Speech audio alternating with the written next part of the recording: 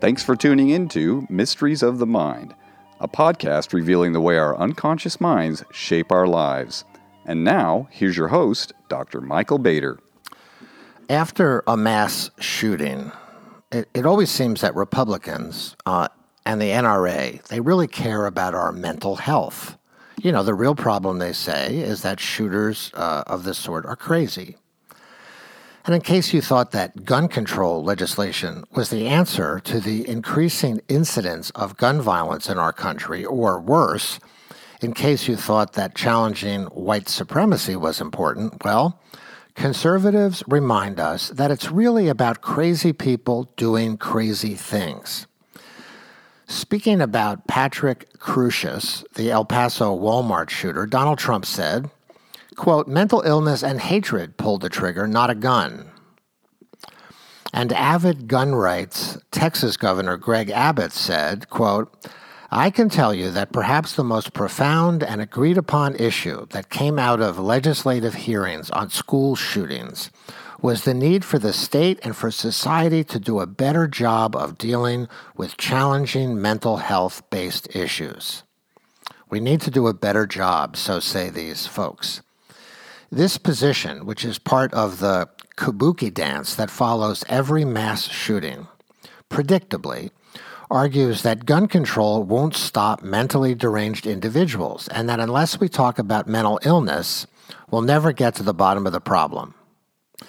You know, this is rightfully, I think, seen by liberals as primarily a distraction. You know, changing the subject away from gun control, and more recently, away from white supremacy, by professing concern for the mentally ill. But see, I'm going to argue that the right's call for more skillful psychiatric detection and care is also morally and intellectually corrupt for other reasons than are usually discussed. As a psychotherapist, I've been studying and treating mental illness for a living for 40 years, and I can tell you that at best, these newly minted mental health advocates on the right don't know what the hell they're talking about. And at worst, they're dishonest hypocrites. Look at it this way. If they're really serious about changing, the national conversation from gun control to mental illness, if they're genuinely concerned about finding and treating people with severe psychiatric illness, well then, here are some things. I'm going to list 7 things that conservatives would have to then change or would have to then support. First, prenatal care. Prenatal and perinatal insults and traumas can cause brain damage that later dispose its victims to violence. Conservatives then should be advocating for improved health coverage, for prenatal screenings, for extensive maternity care, and for a massive public education campaign focused on prenatal and perinatal health. Number 2, early dysfunctions in parenting. Early problems in attachment that result from neglect, abuse, stress, and even from a simple but deep lack of understanding of child psychology regularly produce depression, anxiety, aggression, and maladaptive behavior later on. But these disruptions may well be reparable. For example, in the 70s and 80s, the University of California and San Francisco General Hospital pioneered a program in which young at-risk mothers with newborns were treated with a psychoeducational and supportive approach by trained mental health experts who help these mothers better understand and bond with their infants. These mental health professionals often went out to people's homes.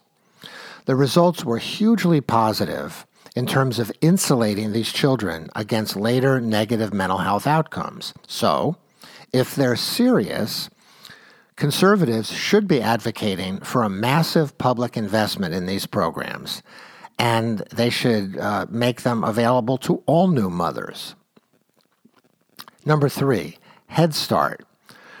Early education programs have been repeatedly demonstrated to contribute to greatly improved psychological and educational and social adaptation later in life.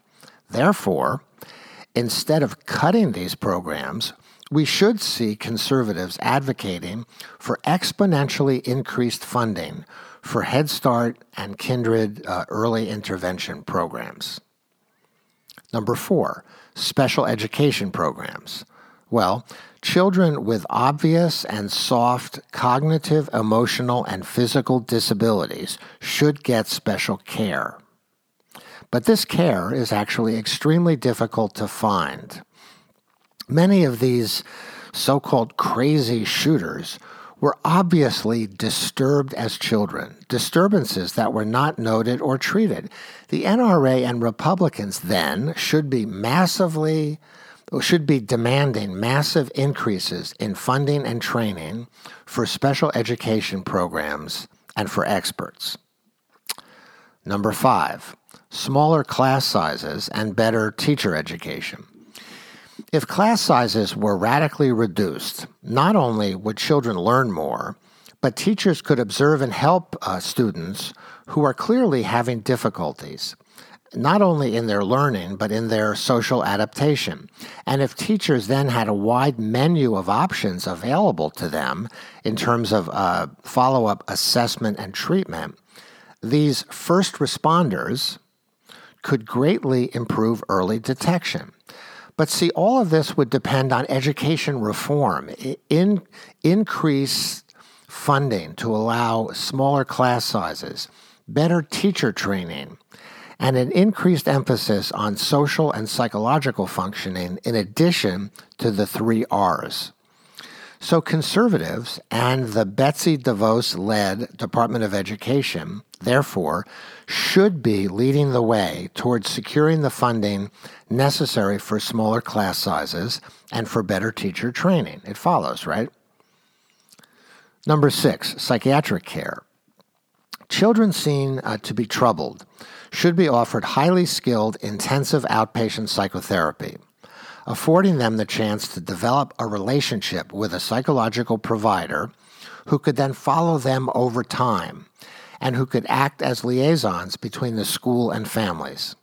Medications might also be helpful, but you see, such early intensive psychiatric care is expensive and scarce and usually not covered by insurance. So to be taken seriously, you see, conservatives should be agitating for dramatic increases in funding for training mental health professionals and for underwriting massive increases in spending for mental health outpatient care. And finally, number 7, group treatment programs. See, by the time these withdrawn and troubled children hit high school, their psychiatric symptoms have usually become more pronounced. They then need to be in a caring and well-run group home or halfway house or hospital. But these programs are scarce and expensive and, again, not covered by insurance. Pro-gun advocates should therefore be advocating for a huge investment in group treatment programs. See, were conservatives serious about their emphasis on the mental illness of shooters, the above points are just a few things that could be done to greatly improve our chances of identifying potentially dangerous and mentally ill individuals early on, and of treating them before they go past the point of no return. The cost? Well, obviously it's high. And I'd wager that Trump and the pro-gun lobby would look at this cost and say, in effect, well, okay, never mind. The conversation they want to have about mental health and illness would suddenly fade away because these newfound advocates for improved mental health services are really all about cutting social services, not expanding them. And that's why, after a mass shooting, we shouldn't take seriously anything that Trump, the NRA, or their Republican enablers say about mental health.